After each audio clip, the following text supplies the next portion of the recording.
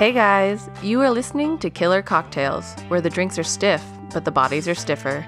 This is a casual true crime podcast where two friends pretend to be bartenders and talk about gruesome murders. Each week, we feature a new cocktail which has to tie into our stories. Although we are a casual comedy podcast, some of our subject material can be explicit. Listeners, be advised. Hey guys, it's Drea. This is Jackie. And we're back with another week of Killer Cocktails. Bah, bah, bah, bah, bah, bah. I went with air horn this time. This week is a really cool episode because we are doing like a live virtual show, and we're like live right now. We are live. There's I don't know how many people watching, but 28, my heart's pounding. We've got a really large first grade class on our hands. Not for California. California would be like 48. We're like half. So we're doing like a live virtual show, and we're recording, and they're watching and listening, and it's real fun. We just made our cocktail, which is the Bennett. Bum, bum, bum. So the Bennett I'd never had a Bennett. It's tasty. So you and I both like gimlets, and this is kind of a take on a gimlet. There's not a ton of history to this one. I think, first appeared in a cocktail book back in like the 1930s, but it kind of was relegated to being an unknown drink. And then there was a bartender. Drea, do you know that bartender's name? I don't have it pulled. Megan. Boom. Dorman. Megan Dorman. In 2016, she won like a bartender's off, like a bartender competition. Mm-hmm. And I think she won with the Bennett, and she loves the Bennett. She loves it so much when she opened her own bar, she named that bar Bennett. Mm-hmm. And she kind of brought it back into the limelight so that people nowadays are drinking Bennetts and enjoying them. And they're good. It's a good little twist on a gimlet. There's a little bit more flavors going on. Yeah. If you had the choice between a gimlet and the Bennett, what would you choose? I think I would gauge it off of where I am and what kind of bartender, because it seems there's more stuff going on, so it seems a little bit more annoying to make. But if I was in a place where you're getting a spendy cocktail and it's kind of expected, and I'm probably gonna, probably tip more than $1, then I'd probably get it there. Bartender has a mustache. It's suspenders are involved. There's leather, some copper. Yes, definitely low lighting. Yes. Yeah, 100%. Sweet. Yeah, so 10 out of 10 would recommend this cocktail for sure. I like it. Yeah. Is that the history? That's the history. Isn't really a history. The whole shebang. Mm-hmm. Did you go through what's all in it? We did earlier when we made it, but just for the people listening for the episode, it is 2 ounces of a dry gin. It's an ounce of fresh lime juice, half an ounce of simple syrup, and do try and make your own when you can. It's so cheap and easy to do yourself. And then Angostura bitters. But I've heard people do some different takes and try some other bitters to play with the flavors. Mm-hmm. But you're going to do like two little dashes of bitters in there. Shake it up. Get it nice and good. I read a couple things where people were like, strain it, double strain it. This is one where you really just want a cold, icy cocktail, but you don't want any of the little lime pulp getting in there. I don't mind. I'm lazy and I like pulp, so I just let it be. Do you know how they do that? Like how they don't make it watered down if they're like shaking it so much? Like, are they double straining it and then shaking it again to make it cold, you said? No, or just straining I think it's more about the pulp than about the shaking. I think, the shaking is what makes it so cold. Mm-hmm. The coldest. Mm-hmm. Your baby hands need gloves. I need little right? bartender gloves. Cycling gloves. If you know where we could get bartending gloves, let us know. Have you seen? I saw gloves for using a yo-yo. It was a glove on a thumb and like these 2 fingers, and these ones were free. It was so silly looking. Well, we don't know, the life they're leading. Maybe it's an ouchie, Well, I mean, if you're yo-yoing all day long, you're gonna get some blisters. Yeah. Oh, and then Ash. Kimberly's letting me read the chat room that we have going in the live show. Whew, I feel special. Ash says you can also strain the lime juice before you make the cocktail. Oh, so that makes a ton of sense. Pro tip. Thank you, Ash. Perfect. So that kind of wraps up cocktail hour. Jackie? I'm ready for a story if you got one. Everybody in the chat room, we ready? I'm going to say yes, because I'm in control. Just kidding. Kimberly's in control. Oh, man. Okay, so right off the bat, I'm going to cite my sources. Wikipedia, thank you. Murderpedia, thank you. There's a podcast called Happy Face that I kind of picked and choose which like episodes I listen to. But Melissa Moore actually created the podcast, and she is actually the daughter of the man I'm about to tell you about. All right, so I'm going to jump right in. And I'm going to tell you about Keith Hunter Jesperson, a.k.a. the Happy Face Killer. Okay. Bum, bum, bum. Okay, so Keith is born on April 6th of 1955 in Chilliwack, British Columbia. And he's the middle child. He has like 2 brothers and 2 sisters on either side. His father is really domineering. He's an alcoholic, and he's really violent towards Keith.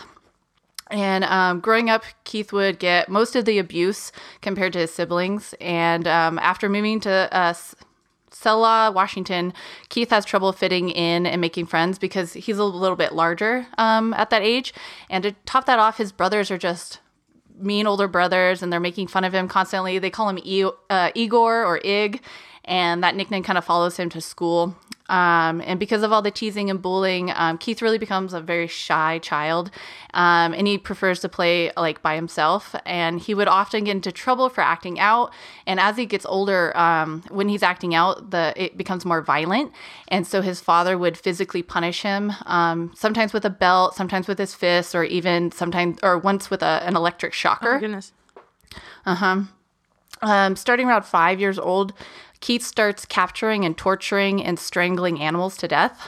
And he also starts setting small fires, which is 2 of the 3 parts of the McDonald triad that we always talk about. There's also the bedwetting. Oh, and you threw me off with McDonald's. And I went, well, when do we talk about McDonald's? Constantly, the French fries. But yeah, so when you're kind of like looking at those earlier signs, you want to look for those 3 signs. And so when Keith is around 10 years old, he starts hanging around this kid named Martin. And when Martin and him get together, they just always find their way into trouble. And so Keith kind of associates Martin with getting in trouble and getting hurt by his dad. So one time he's hanging out with Martin, and he's just like, you know what? Screw this kid. And he starts beating on Martin, and he is going at him. And Keith's father comes out and ends up pulling him off of Martin. And Keith would later say that he was trying to kill Martin. And that's at 10 years old. And then about a year later, Keith is swimming in a lake, and he's just minding his own business. And another kid comes over to him and like pushes him underwater and holds him there until he passes out. What? And so he blacks out, and then he like comes to, he recoups from that. And then several weeks later, he goes to a local public pool, and he sees that same kid.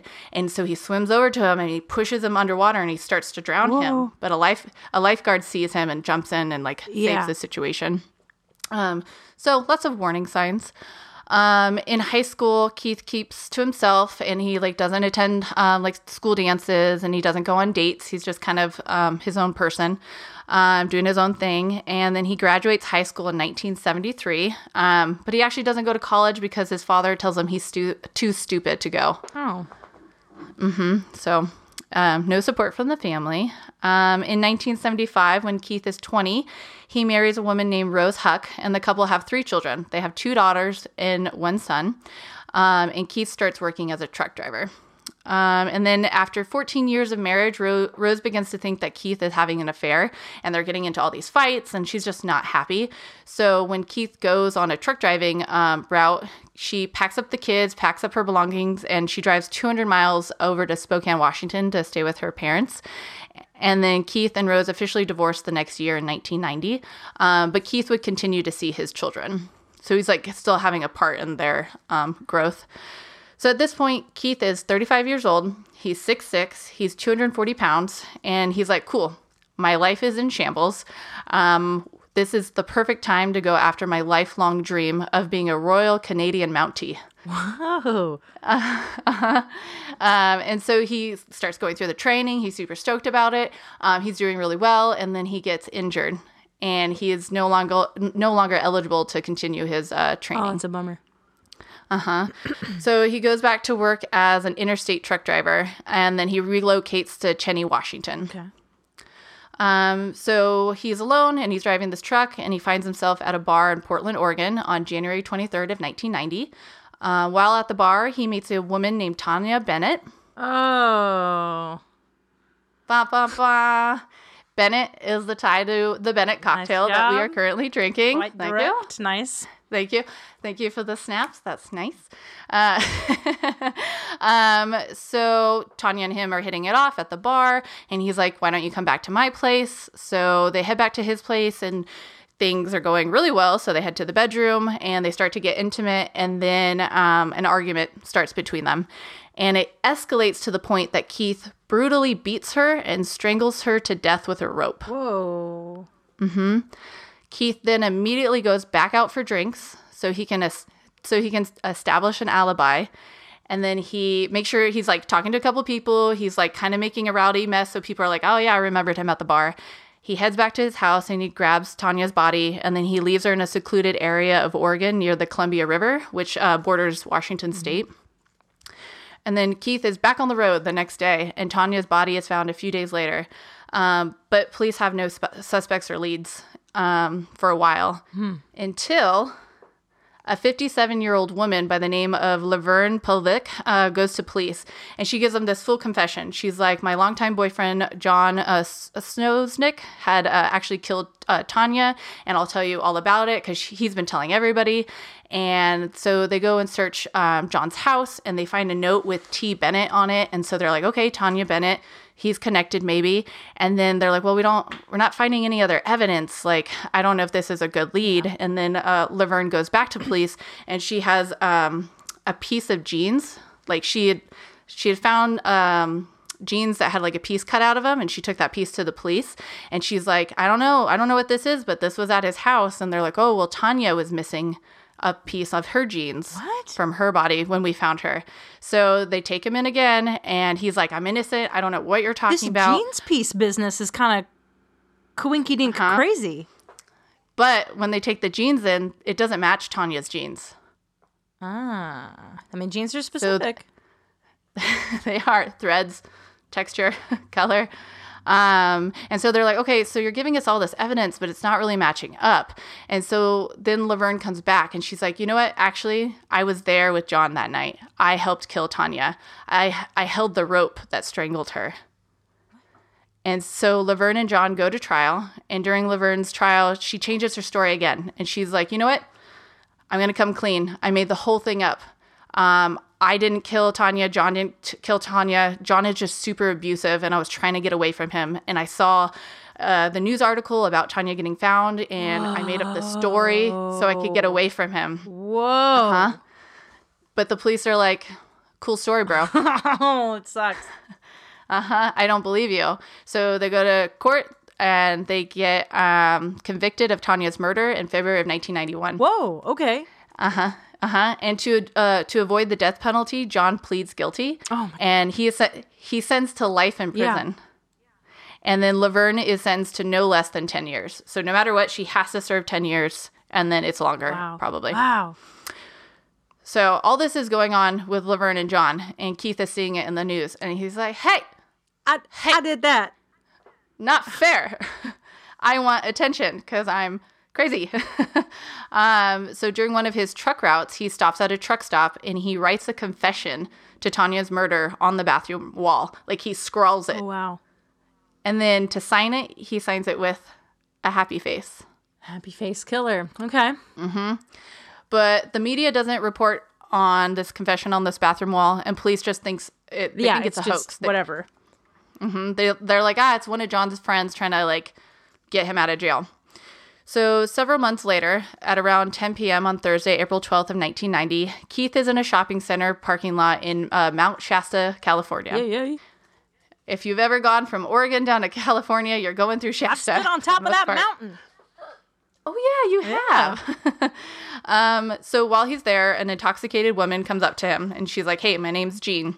And she's carrying her 6-month-old baby. And they start chatting, and Keith tells Jean his full name and that he's a truck driver, and he tells her where he's going next, and their conversation eventually turns sexual, and she gets into his car with her baby, and they drive to another location. Okay. They then park, and Jean starts performing oral sex on Keith, but then they get into an argument, and Jean stops and asks to be driven home. Keith is really angry at this point, and he's trying to get her to finish. and Jean starts to fight back. And so Keith gets really physical and starts assaulting her.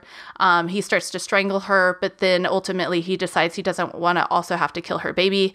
So he takes her back to the shopping center and he pushes them out of the car. Whoa.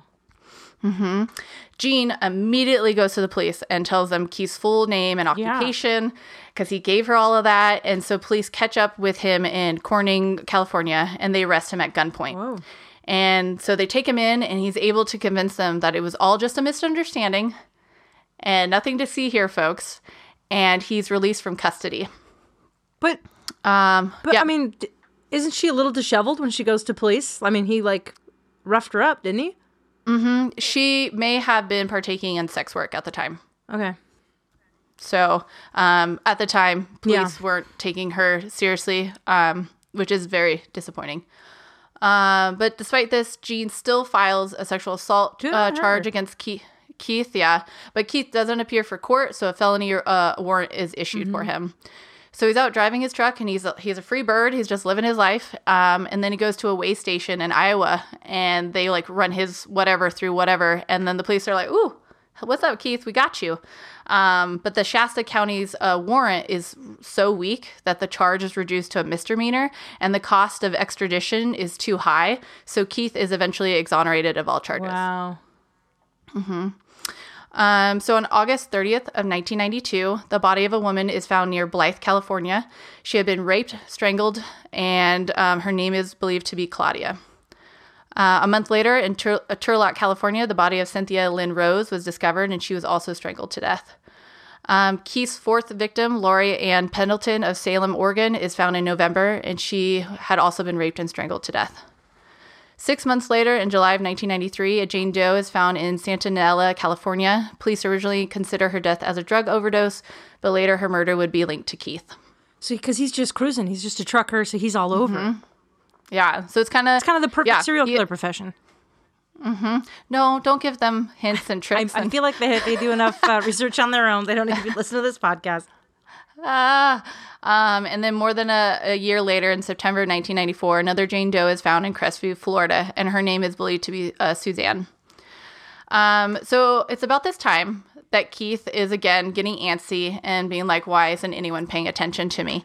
So he starts to write letters to the media and police departments confessing to his murders, starting with a 6-page long letter to the Oregonian in which he reveals the details of numerous killings. Oh.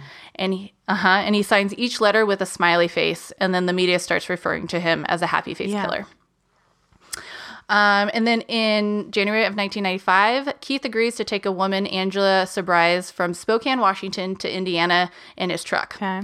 And about a week into the trip, Angela apparently starts asking Keith to drive faster because she wants to see her boyfriend. And Keith gets really annoyed about this. And so he ends up raping and strangling her to death. This is graphic. He then straps her to the undercarriage of his truck. What? And drives with her face down in order to make her body unidentifiable. Oh my God. Yeah. And then 2 months later, after murdering Angela, Keith decides that his longtime girlfriend, mind you, he still has children, and he's raising these children off and on. Yeah. And he's dating other women while this is all happening. Longtime girlfriend Julia Ann Winningham she's only interested in my money. And so I can't have this. And so on March 10th of 1995 in Washougal, Washington, Keith meets up with Angela and strangles her to death. Her body is found, and police start going down the list of potential suspects. And obviously Keith is her boyfriend, so they're like, this is top a of the real list, Dumbo buddy. move. So they bring Keith in for questioning, but he refuses to talk, so they let him go. And then he attempts suicide twice, but he's unsuccessful, so he turns himself in, hoping that the judge would go easy on his sentencing. And then while in custody, Keith tells them all about the murders. He tells them all about the ones that I mentioned earlier, and then he's like, and I might have also killed another 160 women. What? But Keith would later recant this confession. All of it? And then all of it, yeah.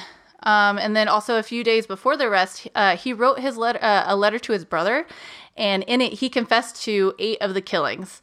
And these killings are in California, Florida, Nebraska, Oregon, Washington, and Wyoming. So he's like all over. And then this leads to police in those areas reopening cold cases, and then they start contributing more murders to him. On a separate note, on November 27th of 1995, more than 4 years after their conviction, Laverne and John are released from prison since Keith confessed to the killing. Oh my God, of I Tanya. forgot about those two. I know. Oh, I can't believe. I know. That. I'm annoyed. What? The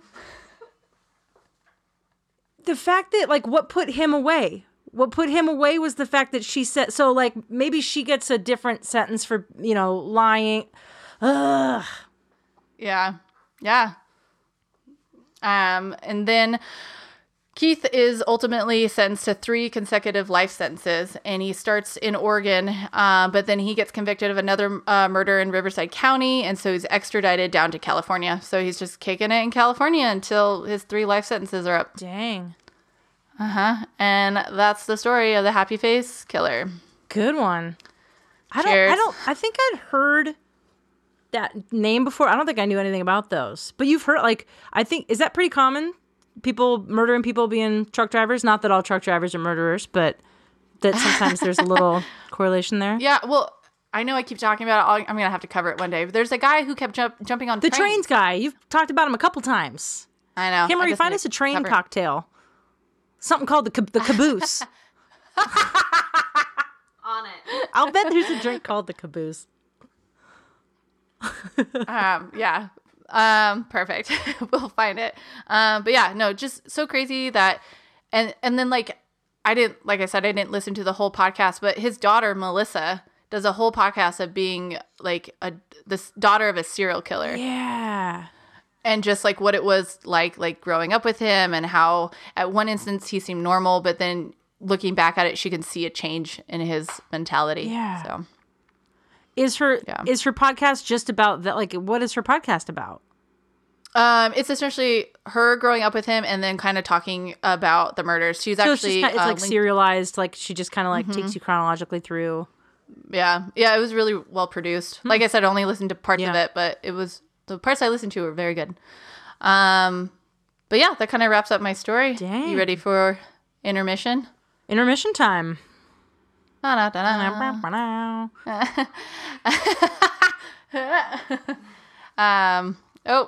getting a note. This just in. Jillian, do you write out sentences or just bullets? Jillian's question to you. Yeah. Is, Yeah. But I'm gonna let the people know.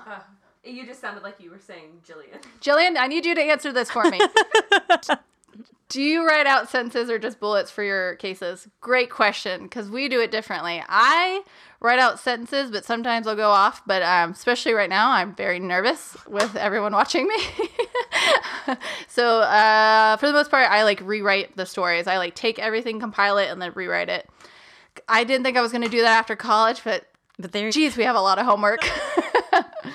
And then, Jackie, what do you do? Mine it really depends on the story. So I will, if it's one, depending on how I absorb the information too, like if I listened to a podcast about it, or if I watched a show, or it's one that I already kind of knew and I've talked about in life or with other people, then like sometimes I won't even look at any of my notes, and I'll just look at them if I need like a date or like I'm going to mess up a detail. Like when you did the one with the concert that I knew no one, you didn't look at one scrap of paper. You did that all from the fly. Yeah, so sometimes I'm just telling you a story, and then like I'll check in case I think I'm going to mess it up. And like for the other live shows we've done, I try to just have it be where I'm telling a story. Then there's some where like they're just super detailed, or I only read about it, so sometimes I will write exactly what I'm going to say, and it's a whole sentence, and I'll like free off of it. Yeah. I like it. And then Lori said to me, "Nice tie, Drea." You don't know my tie yet. You can't claim victory until you know my tie. I could gloat a little bit. Yeah, it is a good tie. We have people. I think we should vote. Vote! Yeah. Yes! Jesus. Sorry, I'm not excited. You're excited. Alright.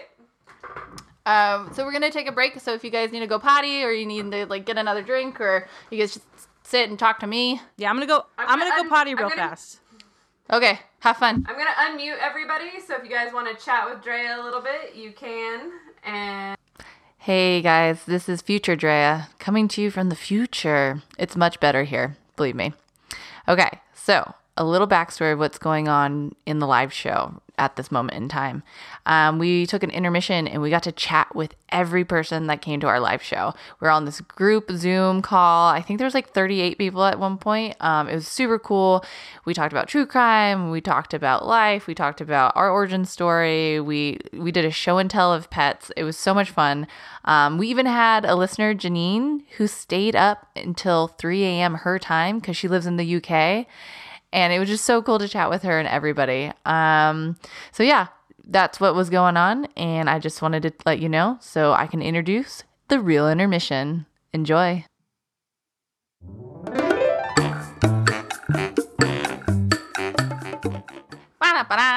Hey guys, it's me, Drea, coming to you from Jackie. Intermission. Jackie, what do we got going on in Intermission Land today? Well, I think we were just going to address the fact that the world is upside down. Everything is nuts. I haven't hung out with you guys in weeks, and it's nuts. Everyone is stuck quarantining or, staying home, staying healthy, trying to limit their exposure to people. People are losing their jobs, and, you and I just got furloughed from our job for months.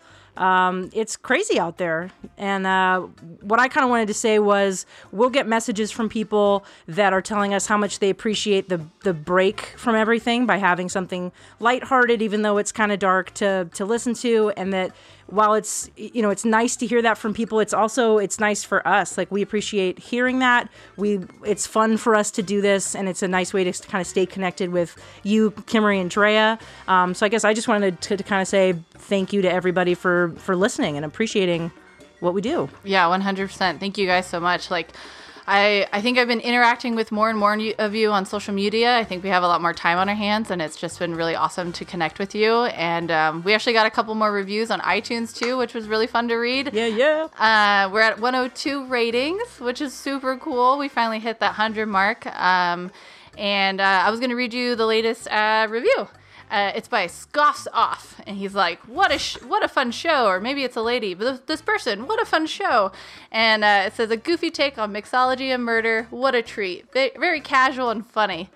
So he definitely read our slogan, casual. And then also, like we were saying, this is a crazy time, and we know that some of us are out of work and some of us are still in work, but we wanted to give a big shout out to those who are still donating. Thank you, Kathleen. It means so much that you have a recurring donation with us, and also to Stacy and Carrie. Thank you guys so much. That truly means a lot, especially right now. So it's helpful, yeah, because we have to buy the ingredients every week, and we have to pay to host the episodes online to be able to push them out to iTunes and all that. And then the other thing was, if you are it's tight times. Mm-hmm. It is free. We all have so much time on our hands. Bump over and throw on a review. Rate, like, subscribe. That does push everything up in the rankings so other people can see us and can hear. Yeah. So thank you guys so much. And enough about this. Let's get back to the murder. Back to the stories. Before we get back to the stories. Damn it! What did we miss? You guys did great. You guys did great. Yo has a question that I think would be really good, and a bunch of people agreed. They have the same question. Oh, okay. So if you could read that.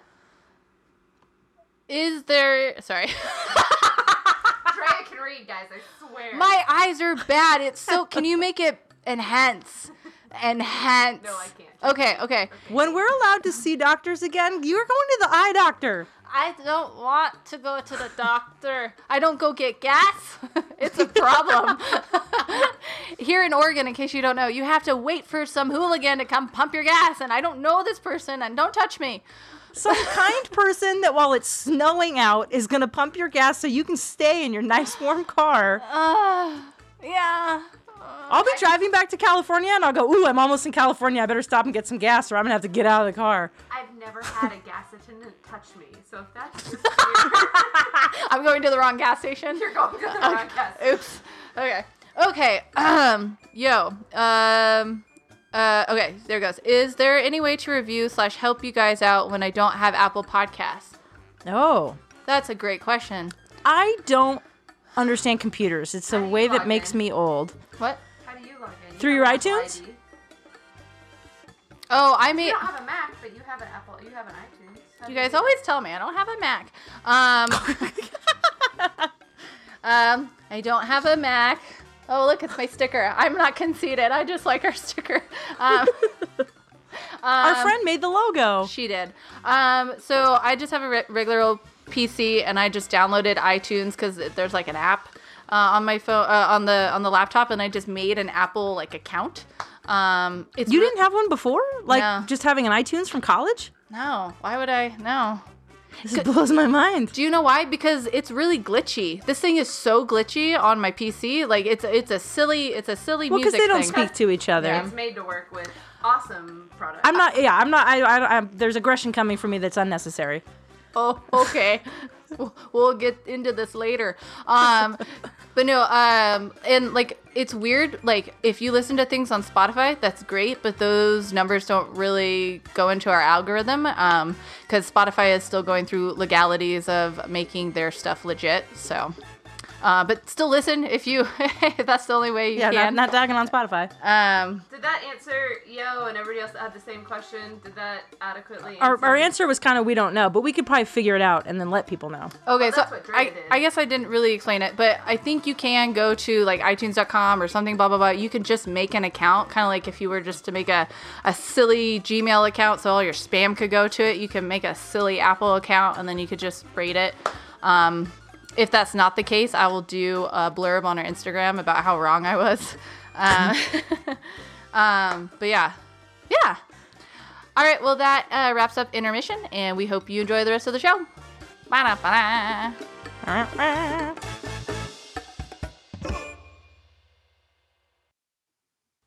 Man, that was a really good intermission. Oh, I went to the bathroom. We laughed with our friends. Yeah, I really think we should hang out with the gals who do our intermission blurbs. What? They sound real cool. Oh my god, you're in such a weird mood. Surprise, it's us. In case you don't know. I worry what the next several months look like for our mental health. Oh, it's gonna be glorious. Oh man.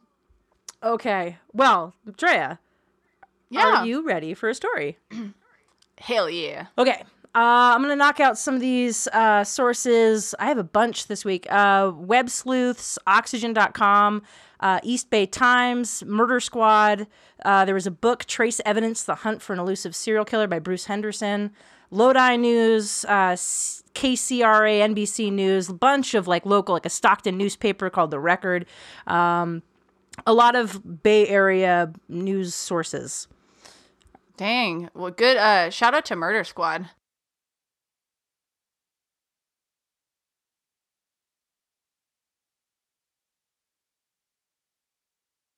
All right, Drea, are you ready for a story? Hell yeah. Here we go. I'm going to tell you about Lou Ellen Burley. So, okay. Lou, her name is Lou Ellen, but everyone called her Ellen. Ellen grew up in the East Bay.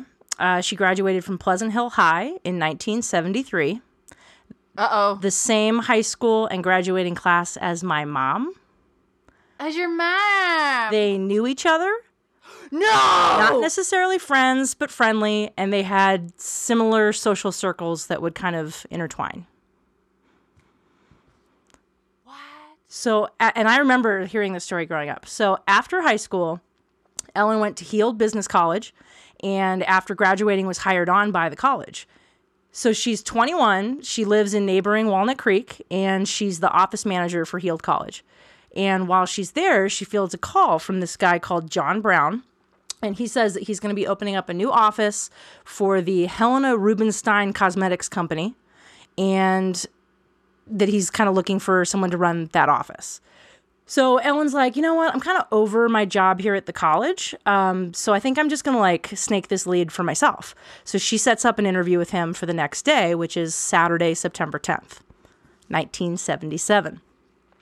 So she gets to the Regency Plaza Shopping Center on Contra Costa Boulevard.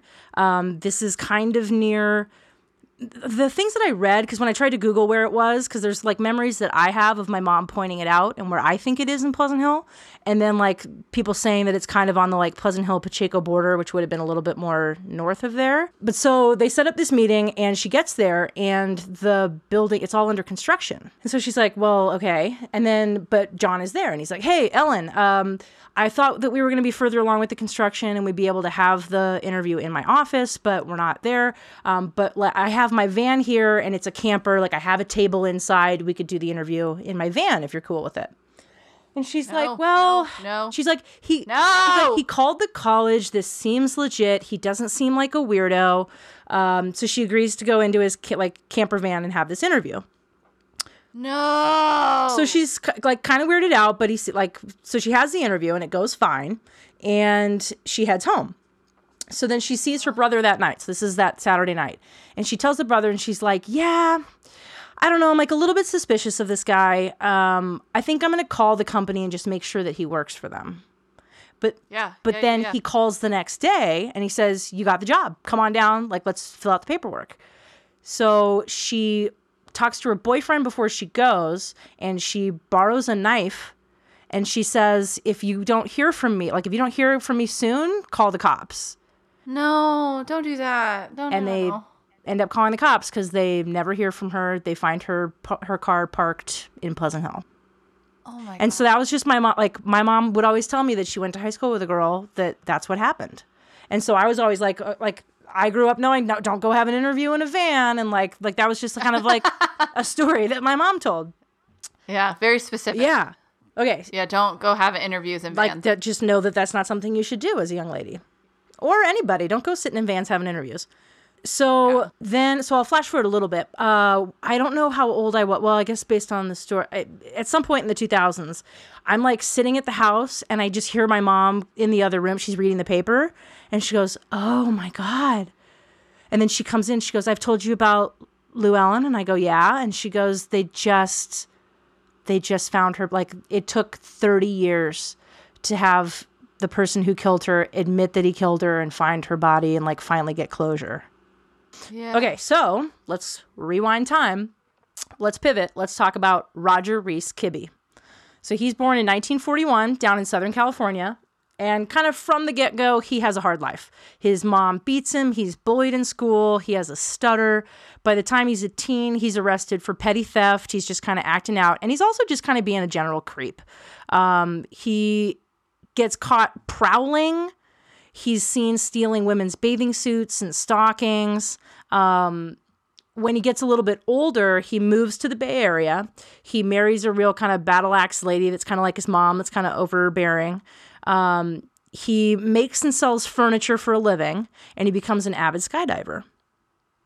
Okay. As a side note, Roger's brother is reportedly a homicide detective up in Tahoe. What? So that's crazy. Yeah, so there's some people think that he kind of like picked his brother's brain for skirt the law. Not that his brother was in on it, but that he inadvertently kind of like gave him tips.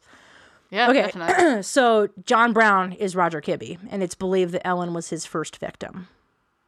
So the next known victim is Laura Hedick. She's 21. She lived a high risk lifestyle.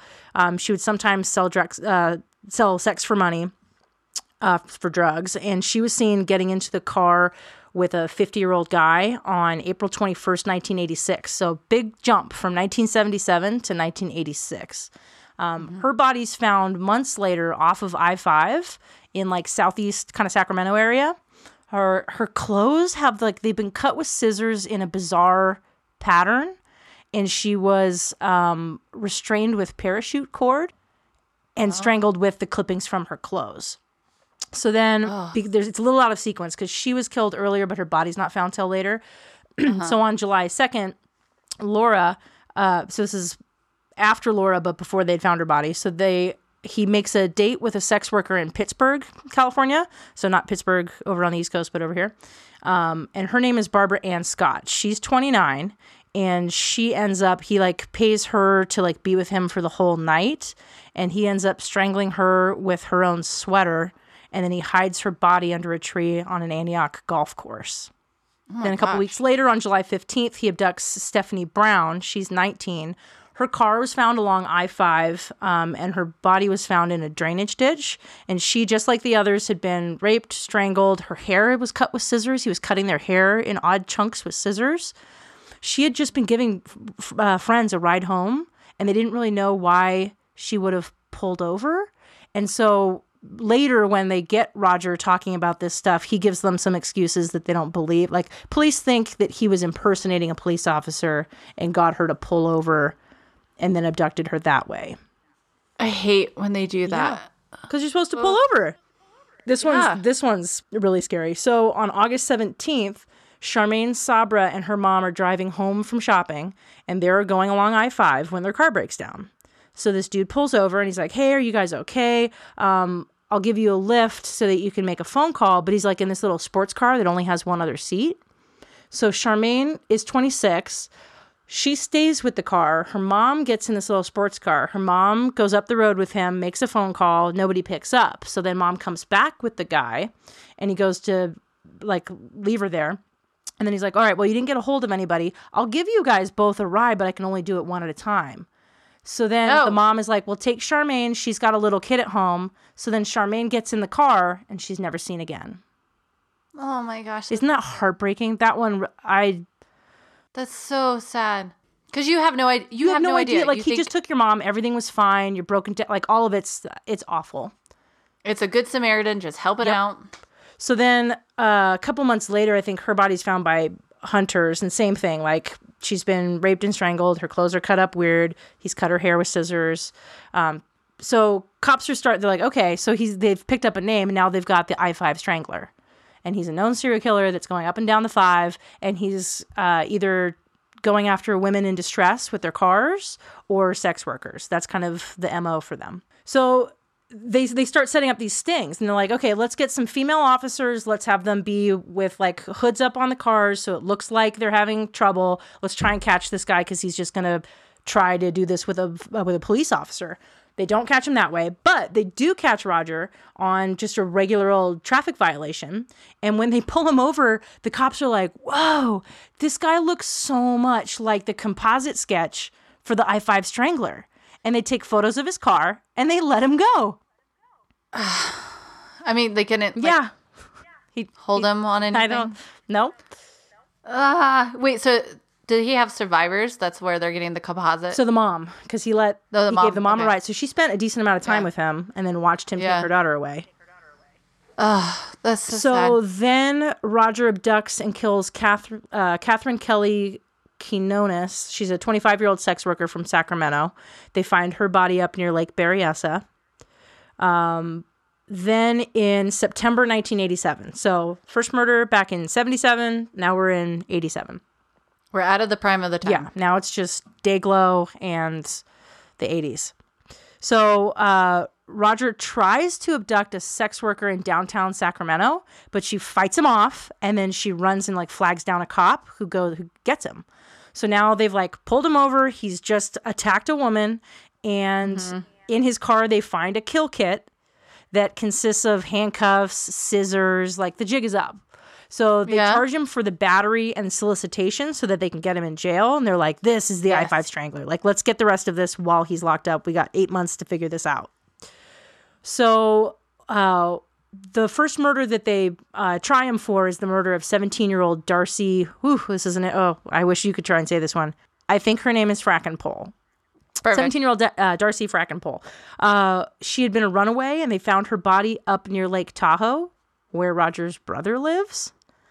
She had been strangled with parachute cord, and fibers that they found either on her or in the scene connect to 3 other murders. So that's how does he have so much starts trickling. That's crazy that he's using his parachute cord. I feel like it's like not a lot of people have that. You know what I mean? Yeah, I mean, you can get it at like Army surplus stores. Like you can get it at camping stores. All right. And it's strong, and he has it readily available. Yeah, it does seem like a bad idea. Right. So once he's in prison and DNA kind of advances, they're able to tie more and more crimes to him. By 2008, They charge him with 6 more murders. That's all the stories I just told you of those women. Those are what they tack on. And in an attempt to avoid the death penalty, he confesses to all these murders. So that's how they find out about Ellen, and they tie it to Ellen, is he says, this was the first person I killed. I killed Ellen Burley. Her body's up by Lake Berryessa.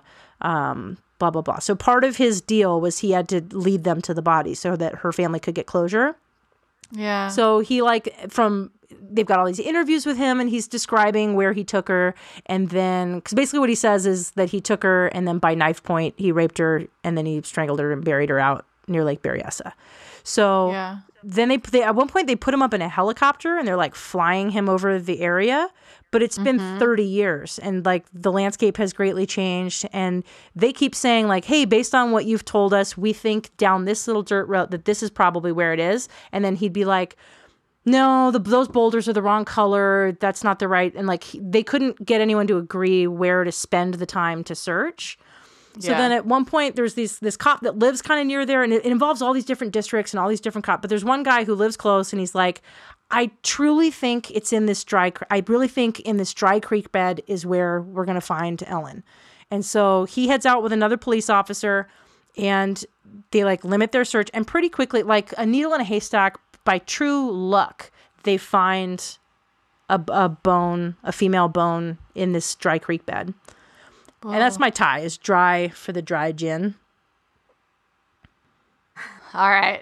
I was so into your story that I'd like forgotten I know. all about the tie to the cocktail. Oh my gosh. All right. So they find this bone, they send it off. So first they're like taking pictures of it, and they send it to Chico, and then Chico's like, yeah, that looks human. Then they send the actual bone off, and then it takes a year for them to finally go, yes, that's Llewellyn's DNA. Like that's, so then I don't know if they find more than just that bone, but basically they take what they do find, and it gets sent up. Her parents have since moved like up to Washington. So they buried her in Klamath County where she was originally born. But so like they got to finally have closure that they found Ellen's body. They knew what happened to her, and all that. And Roger Kibbe just is in jail. He's incarcerated at Mule Creek State Prison in Ione, California. Which isn't far from where he committed all these crimes. And he's just an old man in jail. That's insane. Do they know, like, not definitively, but like how many people he killed? Not really. So according to Roger, he's like, yep, all the ones you got are all the ones. There's no other ones. You got me on all of them. And police are kind of like, no way. There's no way for 10 years, especially given the like rapid succession of women that one summer. Like, so they're just like, we can't tie all of them to him. We don't know. Because there's a couple other cases, like if you're on the murder, let me get the right. If you're on the Murder Squad website, they have a whole thing about him. There's 2. This was what I was talking about earlier. There's 2 women that they think might be victims of his that he hasn't agreed to saying so, and there isn't evidence. And so there's people trying to like crowd solve and try to figure out that if they are, in fact, some of his victims. And the other theory that they have going is that he's from Southern California. His dad lived in Southern California, and he would visit his dad all the time. And so, maybe they found all the Bay Area crimes, but there might be more all along the 5 or down in Southern California that match his MO to try and help give closure to those families. Yeah, definitely. I'm wondering if the group Necro Search has ever been called upon to like help find bodies. They'd have to like get a general sense of where the body was, but they're the ones who find the clandestine graves. Oh. And so like they've helped with like some of Ted Bundy's I don't think I know anything about this. It's from the book No Stone Unturned.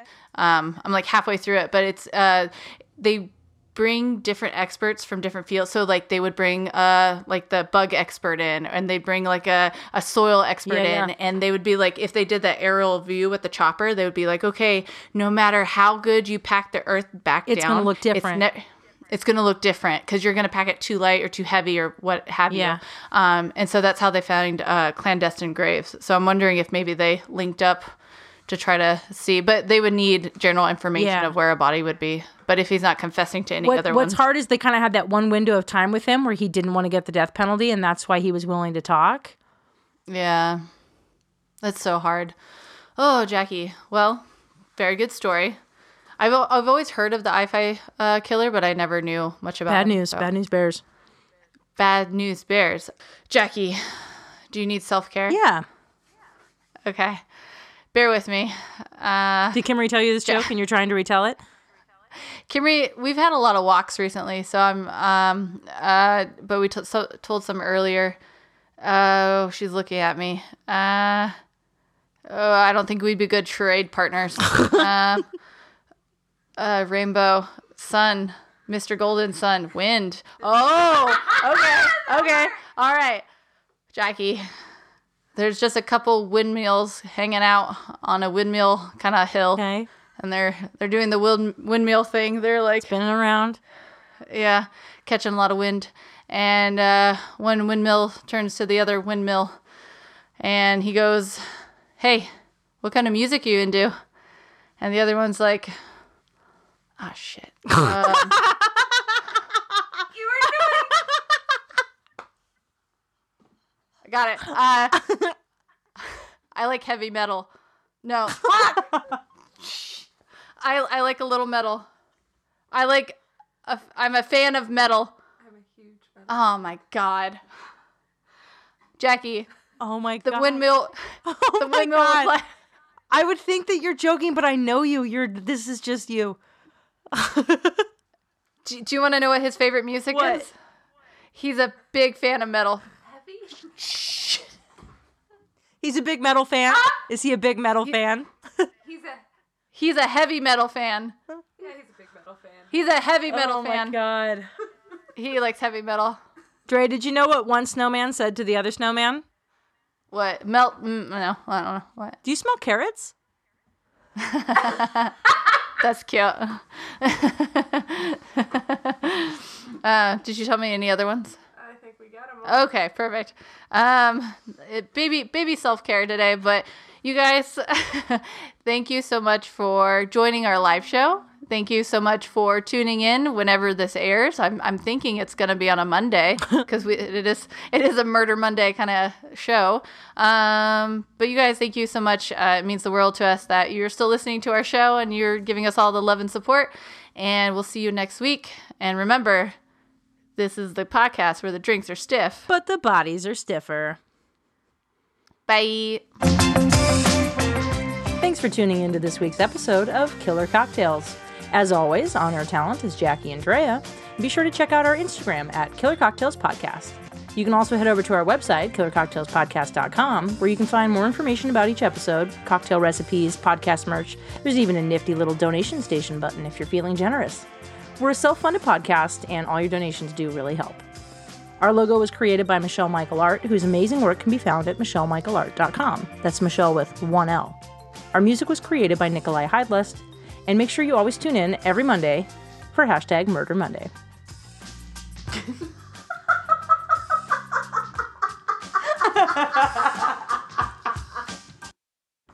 The way to Kimmery's heart is with puns.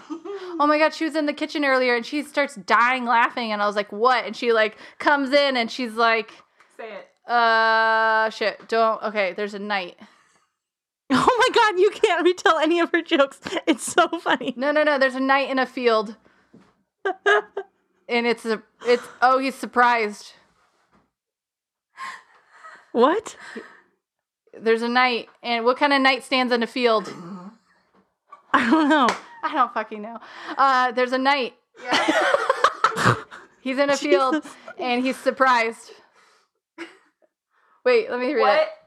What? What night does nobody expect on the battlefield? What night does nobody suspect on the battlefield? Oh, a nightstand. That's funny. A what? Surprise. Oh, a surprise.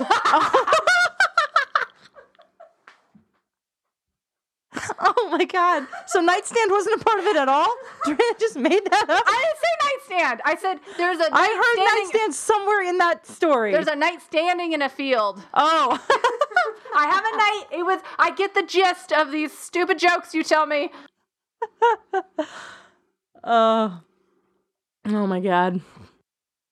Oh, Paisley, why are potatoes such good detectives? They keep their eyes peeled. Oh, no. Yes. Okay. There we go. In case you don't know, I don't know what those are, but I call them meeps. So you might hear that sometime when we're recording. Okay. Get them all out. I always have to meep right before we record. Oh, well, we get to edit them out now, so it's So I sound like a normal person? Yeah. they're out there. Okay. Ba-da-ba-da. Are you talking about the car? Yeah. Is there a body in there? I don't know. I didn't go by today and check and see if it's there. You have nothing but time. What are you doing? I went on a bicycle ride. Yes. I don't need to be on the news. Is this the venue that we put it out that Dre and I are pretty convinced that there's a serial killer in our area? Oh, we haven't told anyone. You guys haven't told anybody now. Well, 'cause you've told people. It's here now. Do you want to see my? Do you? Exactly. We're gonna get a map and we're gonna put pins on it. I already have a map. I'll show you where all the bodies are. Okay. So far, those are the bodies, not the dirt. Oh. Which one of you are reporting Drea to the police after this episode? What are those of my home? What's wrong with you? I love you guys, but You shouldn't have said anything. I didn't want you to think there's that many bodies. This is a live show. We can't take God. it back. Once we say it, it's out. That's funny. There. And she's gone. We've lost But her. Drea has lots of guns and a big dog and security guards.